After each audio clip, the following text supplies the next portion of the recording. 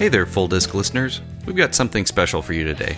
In the current global pandemic world we're living in, we at Full Disc started feeling the huge void being left by the extreme lack of aviating going on. Our good friends at Mudspike Aviation felt the same. We both agreed that something needed to be done. Since we couldn't get out and watch our friends fly, we figured what better way to keep in touch than inviting them into our virtual flight line and having a simple conversation about all things aviation. For 7 straight hours, we had live conversations with military pilots, airshow pilots, warbird owners and operators, social media personalities, and photographers. The audio was recorded live, and while there were definitely some technical issues that popped up, we feel that the quality of the conversation greatly outweighs the quality of the audio.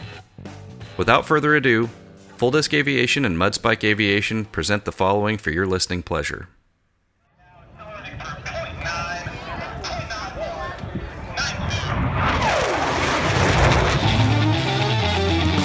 Full Disc Aviation and Mudspike Aviation present an Aviation Conversation. Welcome, everyone. As I've started each interview today, I want to thank you all for joining us. We hope this brightens your day, if only just for a bit. I know these are difficult times for many of us, and to be able to give back this way to the community that has brought us so much joy over the years is something that we're happy about and grateful to be a part of. Right now, I'm here with my better half, or Gravity Images. How are you, buddy? I'm doing just fine, man. Just hanging out in Kansas and, just enjoying what we're doing today. Love it, man. Well, right now we are here with some legends, without any more blabber from me, better known as a class of 45. Welcome to the show, Scooter, Yoak, and Jim Tobul. How are you guys doing today? When are the legends coming in?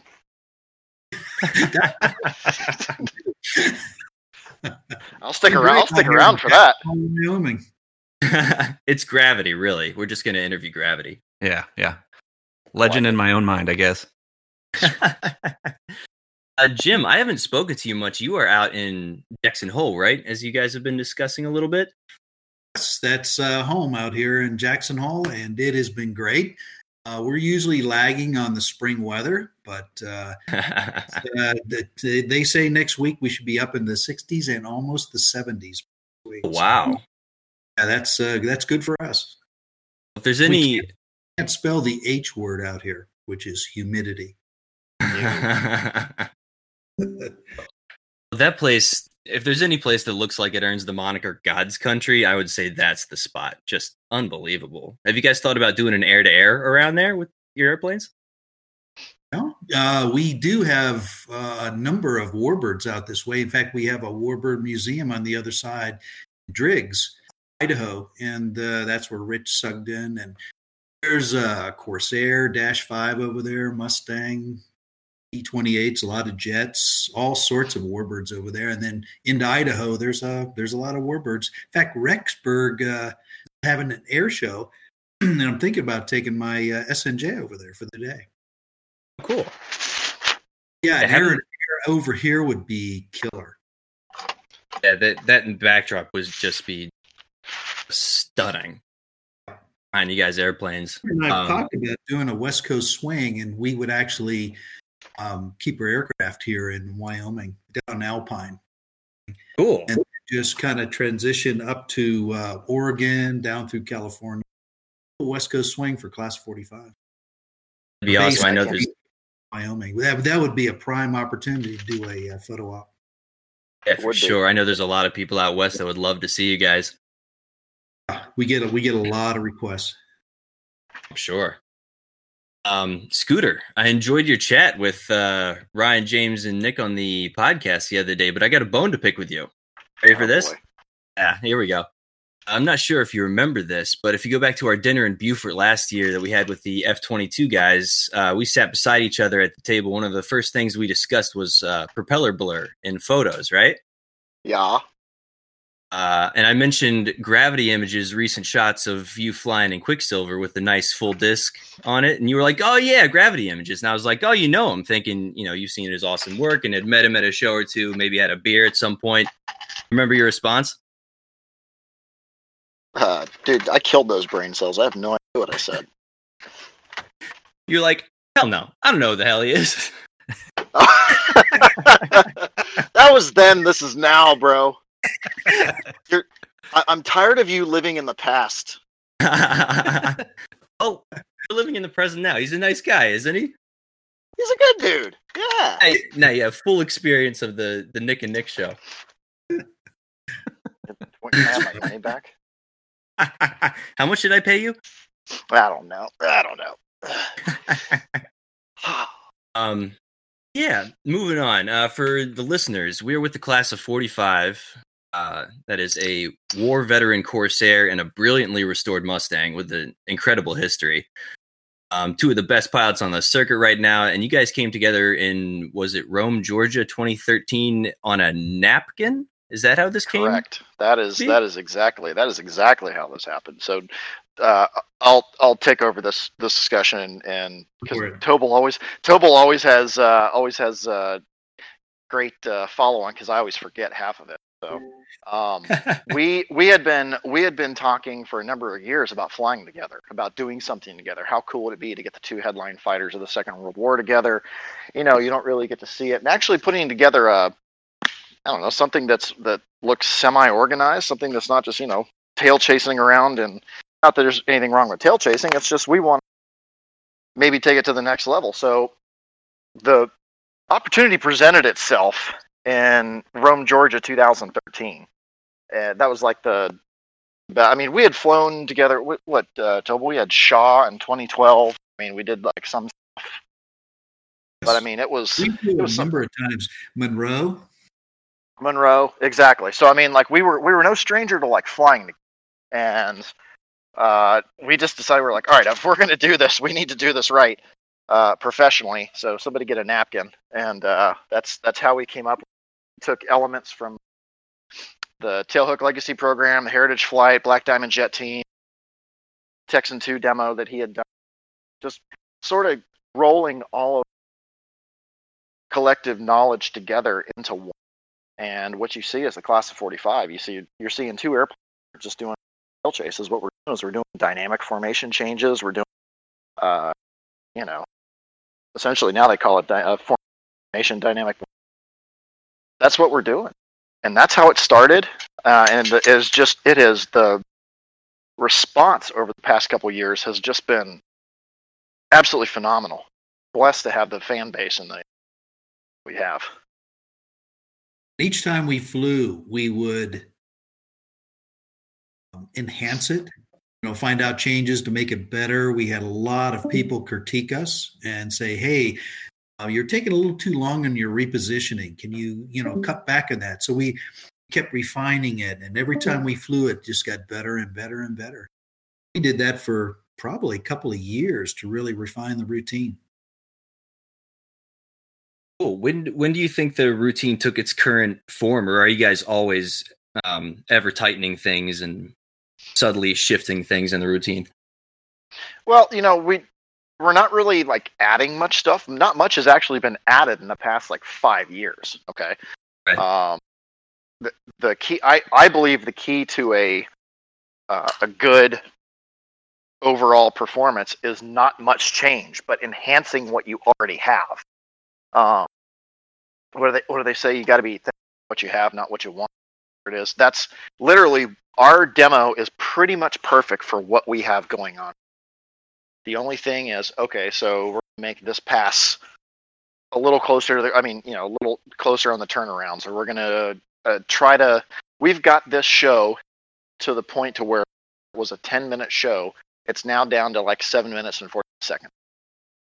And that's all trimming the fat off. That's repositioning turns. That's the join up after his solo. All that stuff has become clockwork. And I'd like to think I'm super predictable when it comes to being a lead. Jim is incredibly predictable as a wingman. I couldn't ask for a better makeup, a better dichotomy, a better two-ship than what we currently have. I was giving him a lot of props. I'm very particular who I fly with. And in the beginning, I really, really liked where Scott's head was. It was very serious. Let's talk about this. Let's execute what we just briefed. And he was spot on. I like the seriousness he takes in flying that airplane.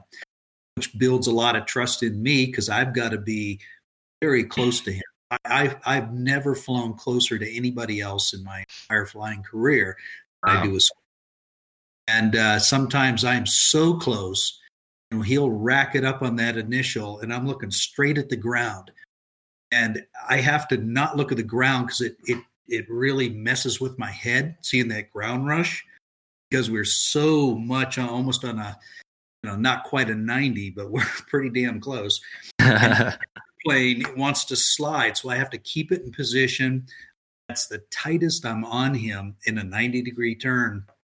We're doing that apex around the crowd, and that is the most challenging maneuver for me in terms of formation flying. Without him, I would never do that with anybody else. It's an awesome level of trust you guys have in each other to do that. That's cool. It looks great from the ground. Awesome. Glad to hear that. Yeah, throw in a sunset or two, and it just doesn't get much better than that. I'll tell you what, dude, I live. Go ahead. I was going to say Sun and Fun. We did the Twilight. That was another transition we did that we were a little gun shy about, asking us to do Twilight.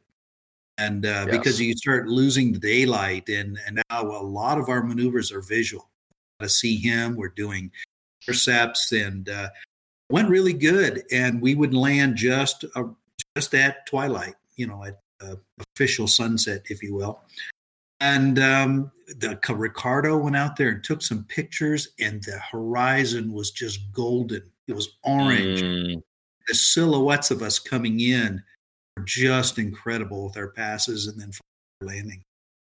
Yeah, absolutely. That was. I don't know if you saw any of those, but they were absolutely. I've gotten to the point to where my favorite portion, it's kind of like choosing what kid is your favorite, right? My favorite portion of any air show is the Friday night twilight or Saturday. That golden hour, and you have two aircraft that are as beautiful symmetry as a P-51 Corsair, and then you throw in, I think a lot of it has to do with paint jobs as well. I don't think another 51.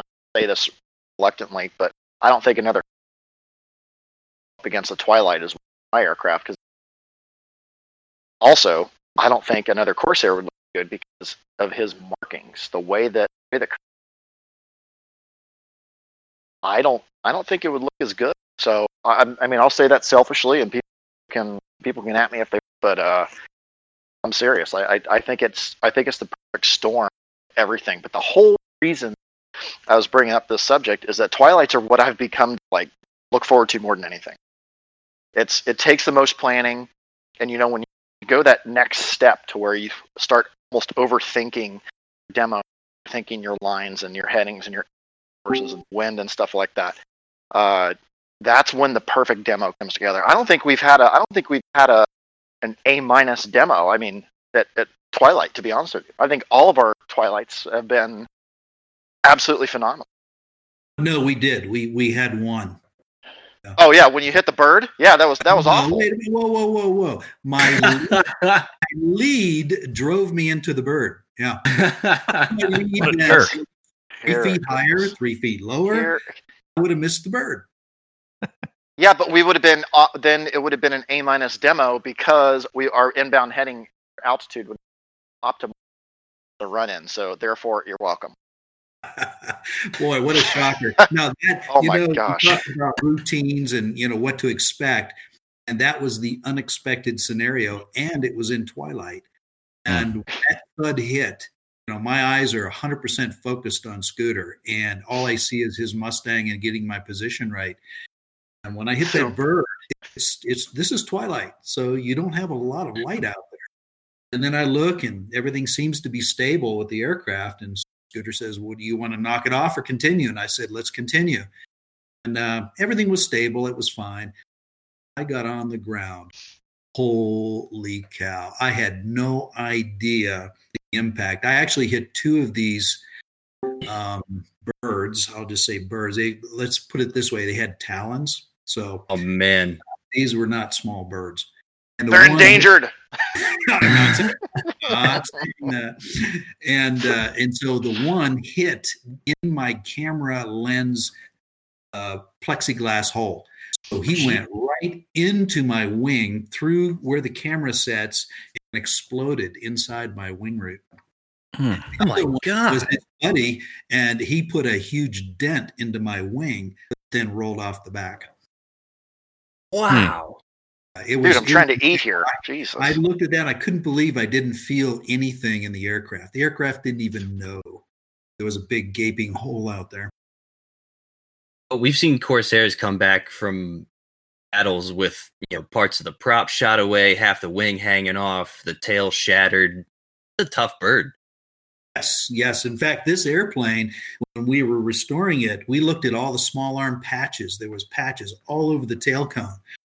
Small arms fire from AAA, from all this stuff hitting the airplane. They just come back and patch it, and off you go. That's incredible. For the listeners, this is a real combat veteran Corsair from the Korean War, hence the name, of course. Do you have any stories relating to her wartime pilots flying off the USS Boxer or the Valley Forge? Like, you have those logs, right? Yes, we do. And back in the day, you got to remember, we bought this airplane back in 1981. So throughout the 80s, people would hear. My dad did the research on the aircraft, serial number, up to the Naval Archives, researched it, and found a couple of squadrons that it was assigned to. And one just coincidentally happened to be a Pittsburgh squadron. It was actually out of Akron, Ohio. The other one's out of Olathe, Kansas. There were two different squadrons, and so my dad went in and started to contact the different members of the squadron. Found out that these guys are still around. So Dad asked them to look in their logbooks and say, "Hey, can you find the bureau number?" We had 8 pilots that actually flew it in combat. We have the copies of their logbooks showing the bureau number and then all the different missions they were on, coming off the Boxer, the Valley Forge. Incredible. So I get to talk to these guys. Mr. Hank Sokowski, he was in Pittsburgh, but they all joined the Akron Canton. The skipper was you may know him, is Cook Cleland. And Cook Cleland was the racer of Corsairs back when, but he was the skipper of the squadron. And I talked to Mr. Hank, and I said, "Mr. Hank, I got to ask you, what was your most memorable experience with the Corsair outside of combat?" He goes, "That's an interesting question." He says, "When I looked at the POH pilot handbook, he says, it said 42,000 feet was the service ceiling. So he said, I decided one day I want to see if it'll make it." So he got in the airplane and he climbed. And he says, I kept climbing and climbing. And finally, I got to 41 or 42,000 feet. And I said, "Really?" I said, "What was it like up there?" He said, "Well, I got there, I took the stick, and it went in a great big circle that was forward, left, right, and back. Nothing happened." He says, "I was just hanging in the air at 42,000 feet. He said, "All I did was pull the power and went straight back down to the boat." So I thought, wow, that was interesting. But he wanted to see if the airplane would actually get to 42,000 feet. That's wild. Yeah, it is. It was some great stories, great guys. The connection, that aircraft was incredible. What was the condition of it when you guys picked it up? It was a mess. It was 3 truckloads of parts.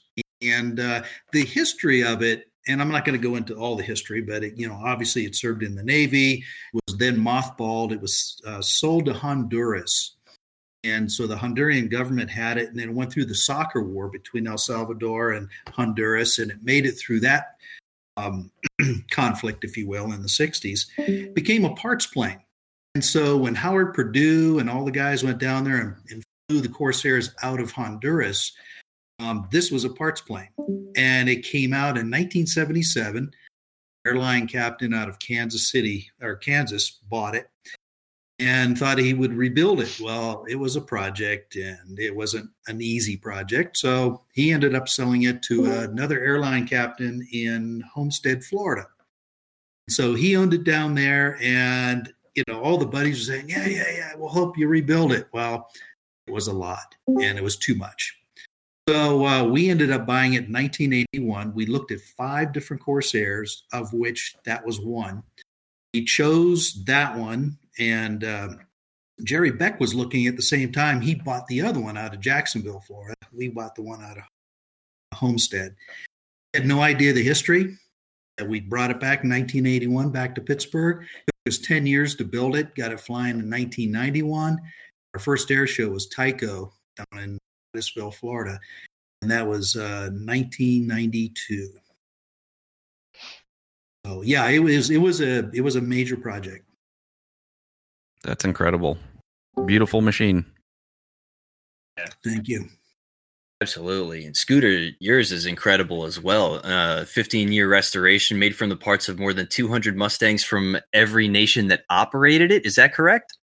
Correct. All 37 countries that flew the Mustang as a frontline fighter had them as, secondaries or experiments, stuff like that. 37 countries that this aircraft is a frontline fighter. We have parts from all.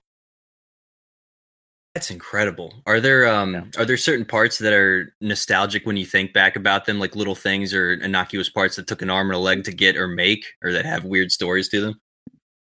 Well, keep in mind, a lot of the parts that we recover, we could only use the interior, use the frame for. Every external skin on this aircraft was replaced except 2. Okay. So it was a massive, massive undertaking. So when you ask a question like that scoop is a heck of a piece to make. It's a heck of an assembly to fabricate, to weld, to put together. So I always remember the scoop because my dad was making or remanufacturing, I should say.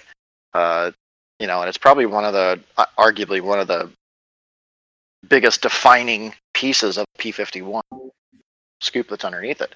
Yeah. For the radiator, and a lot of people think that is the air intake for the engine. And radiator it's just like your car. There's a radiator in front of the engine. This one has it behind the radiator behind the pilot, so that's why that scoops back. Yeah. So, but there's several really hard. Some of the parts, the original parts to find on the Mustang. Believe it or not, are spinner backplates. The portion of the spinner that goes behind the propeller, that backplate is their hen's teeth, not out there. Wow. There's a company in Czechoslovakia or Czech Republic, excuse me, that's making these Avia propeller. They're making these spinner and afterbody, the spinner and backplate assemblies, and yeah, sure, they do the job. They're actually slightly larger than the originals, and they don't look like you could walk down the line and you can point out an obvious plate. It's a little bulbous. It's I don't know. To me, I think it takes away from the lines of the Mustang just because I'm used to original spinner and backplates. I actually have 2 of them. I have a second one in storage that I'm just sort of sitting on because as Mustang parts owners go, you just sort of sit on parts you have because you never know when someone might need them. But yeah, those are probably some of the parts that stick out to me. Cool. I mean, both these you guys have such relationships. These machines, any gearhead will agree that when you learn these machines, they'll speak to you in rhythms and tell you exactly what they need, how she's doing, how she's feeling. Is it just going through the motion sometimes, just focused on flying, or do you guys truly feel the weight of the airplane's history when you push the throttle forward and pull the flaps and gear up? Well, I'll tell you that, a lot of the history stuff doesn't necessarily go through my mind. More than anything, it's if you rely on your training and if you rely on your background, for the lack of words, to operate these aircraft, how you were trained, then you don't have to worry about the weight of all the history on your shoulders. If you were trained that way, then, it should be, everything should be like clockwork. It's just like any other professional pilot out there, that I know that when I put this airplane on, and notice I don't say when I strap into it, this airplane on, it becomes, and I know that just about any emergency or anything that's, I know that I mitigate whatever threat is there to the best of my ability. I've been extensively trained by other people that have owned and operated these aircraft for years, and that's what I mostly focus on. Is if you operate the airplane how it's supposed to, then the ancillary stuff, the weight of your shoulders you're talking about, that's a second. Like, let that hit one. Yeah.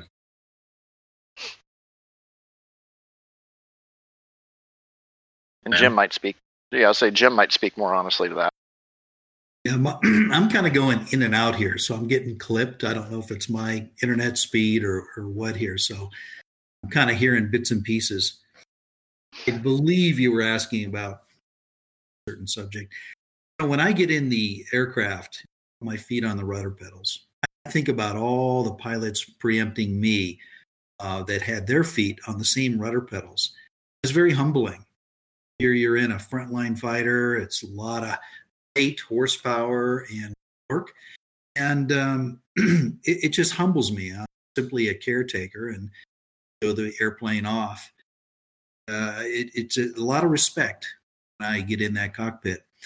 I'm gonna kick this back to Scooter because I fly with him so much that you talk about being in tune with your aircraft. I'm the same way. I wear my airplane like this. But he knows everything, and he has a slight vibration.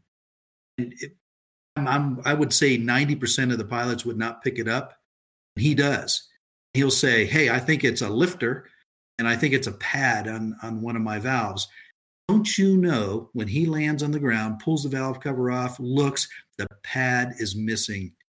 That is being in tune to your aircraft. And wow. And I've got it to where, and to add to this, and I appreciate you telling that story, because there was actually 2 instances with flying with Torc that I remember during the demo. I was like, okay, I threw a pad and it's on the right side. I could just tell, because the power impulses of them, when one of these days I'll throw up an animation of it on my Instagram or something like that. If you ever look at power impulses, they actually sort of go in a very, to me, it's very random, obviously, pattern. But whenever I would have one of those little pads, one of those little carbide Merlin fingers come off on the right side, it would actually vibrate slightly than it would left. Don't know why. Have no idea. I've thrown many of these pads in my career. It's just something with Mustang overhead cams, and it's no damage to the engine. It's just, hell, you got 3. You got 2 intakes, 2 exhaust. I mean, the engine's going to get air or exhaust it. It's just maybe at a less rate than it would. And I remember we were at Sun and Fun, and I'm like, it's on the right side. I guess you got to pull it. So I pulled it, and I was wrong. It was actually 2. But it was still. So yeah, I can actually tell with this, because I had, on this old engine, I have 1,630 hours on it. I mean, I've flown behind this engine its entire career. My dad flew, Lado Linux flew on this airplane. That's awesome. Yeah. Good stuff, guys. Well, let's we're kind of near the end of the interview part. I got a couple questions from some fans here. I got 2 questions. One is from TJ's Photography. What is your favorite venue to perform at? And another, my dad. Hey, Jed. As a motorcyclist, I've had many pucker moments. Can you describe one such moment and how you got it resolved? How you got in and how it was resolved? As for the venue, man, it's a tie for me, at least. My favorite venue of all time will always be Oshkosh. It always has. It's where, as far as I'm concerned, it's where this airplane was. We built this airplane for Oshkosh. We make the trip back to it every single year because that's what it is. It's the mecca for these kind of airplanes. So Oshkosh is is probably tops. The other one is not around anymore, and it's the reason why I got into shows, but it's the Daytona Beach Air Show. The Embry-Riddle Wings and Waves. The reason why I got into this. That was the whole reason. In 2014, I had the and Jim was there too. I had the pleasure of finally flying in front of my professors and all my colleagues and stuff like that we had. So I hope it comes back one of these days. I mean, there's really not anything in the books anytime soon. But it's for different reasons, you know what I'm saying? Yeah. It's really cool though. I have to agree. I feel the same way about Oshkosh. It's Mecca. I'm on the board up there, so I'm always there, partake meetings and board meetings and such. But it is truly an honor to fly at Oshkosh. But I would have to say the other one would be Key West. I liked flying down at NAS Key West, Boca Chica, and just a magnificent film. In fact, I submitted a piece for the live air show. It was on just a few days ago, and I was flying with the F-35 Charlie in January, and I put some clips of Key West when I was flying with the Super Hornets. And I was looking when my wing was, making those reversal turns, and look at it, all the beautiful aqua water. It's very, it's just beautiful, spectacular. Nice. That's cool. Then I guess the other question was, have you guys had any uncertain moments? If so, if you could describe them and how you resolved them, they're falling back on training or improvising. Yeah, here's one for you. Rome, Georgia, 2015. Probably the most scared I've ever been in an airplane. And I don't really talk about this very much because it makes me sound like a huge pansy. So I was laughing now. I was doing my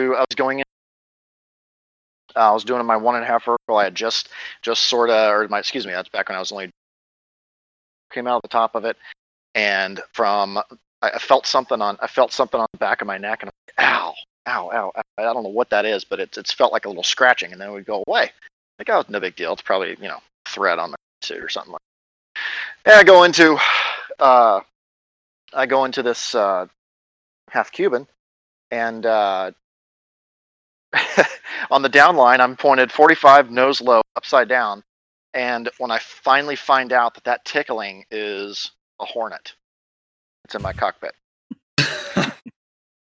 Now, having been on accident investigations, all this other kind of stuff, when you hear about people that just flew into the ground or had no idea, if this thing had distracted me even further and even more, I would have possibly been a casualty, and you would have never known why.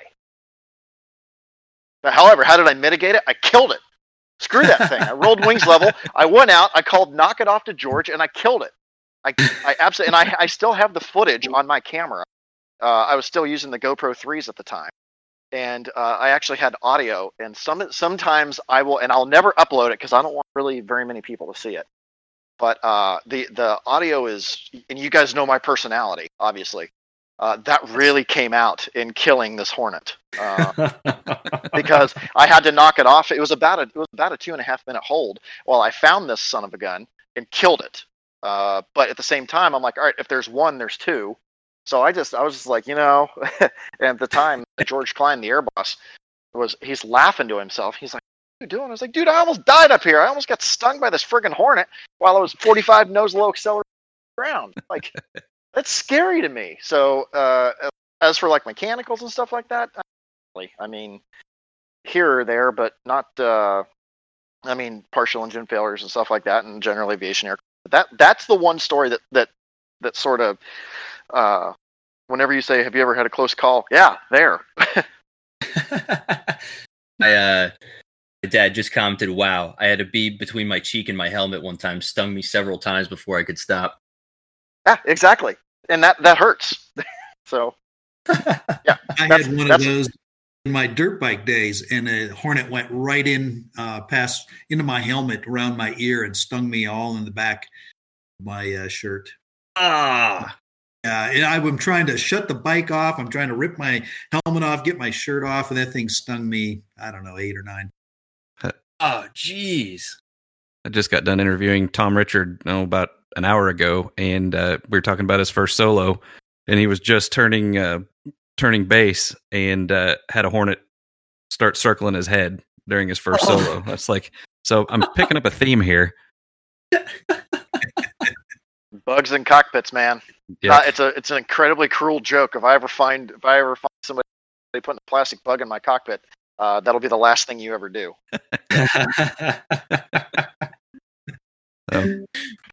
I've had a couple of experiences. Mine, airplane's bulletproof. As far as component failures or engine failures, or those are all very minor in the grand scheme. I can say that FOD in the cockpit caught me a couple of times, and one instance I'd like to share with you was MacDill. And here I am coming in my solo routine. I'm going through my full Cuban.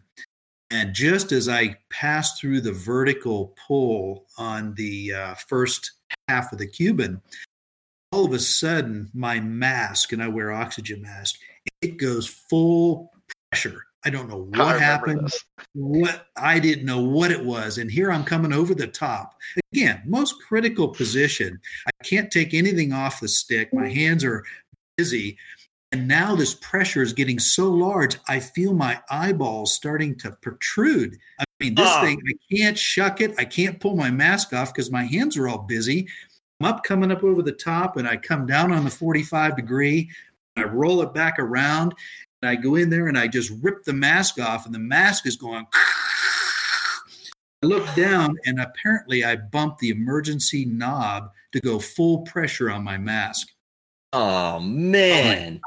I did a knock it off, and I'm coming back down, and I just fly off to try and figure out what had happened. So I turn the emergency valve back off, and everything's normal. And meanwhile, boss is going, Jim, are you okay? What's going on? Blah, blah. And I didn't talk to anybody till I resolved my situation. I said, okay, I'm good. I'm coming back in. So they're all trying to figure out what the heck just happened to me. Now I'm okay. I'll finish my routine.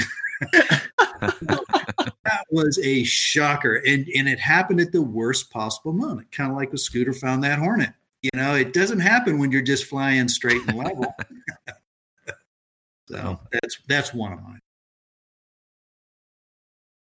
Well, I've got one last question before we wrap this up. And just preface this, I'm looking for a one-word answer, no further discussion. But I want to get from both of you, which is the better fighter, the Mustang or the Corsair? Bearcat. Tiger cat.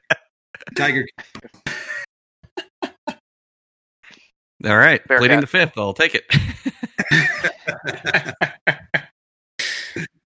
That's funny. You guys both went Grumman. That's cool. Why don't you the question should be, which one is faster? Which one has the higher top speed? Dude, you can only do 250 below 10. I don't want to hear it.